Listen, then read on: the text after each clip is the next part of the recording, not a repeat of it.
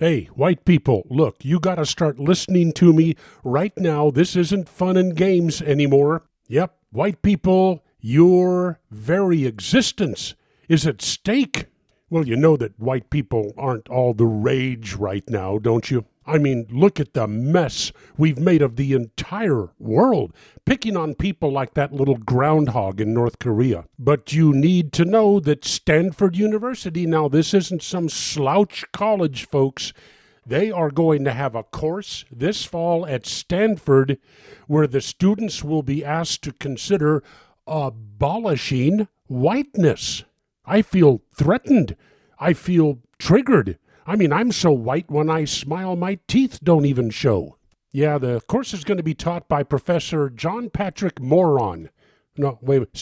Moran. So where did this abolishing whiteness thing come from? Well, actually, it started out in the 1990s, and it was designed to encourage white folks, honkies, in the Western world to stop identifying as white in order to help end inequalities. Well, I guess that makes sense, because if I get some things because of white privilege, but then I don't identify as white, maybe I identify as a Montagnard from Cambodia, well, then it can't be white privilege anymore, can it? And there's no inequality. Oh, just part of the course description.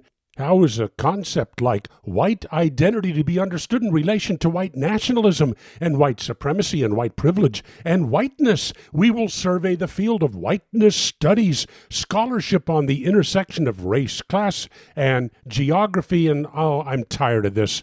In the Solomon Brothers Studios, Atlanta. On the way to Dallas, it's Neil Bortz.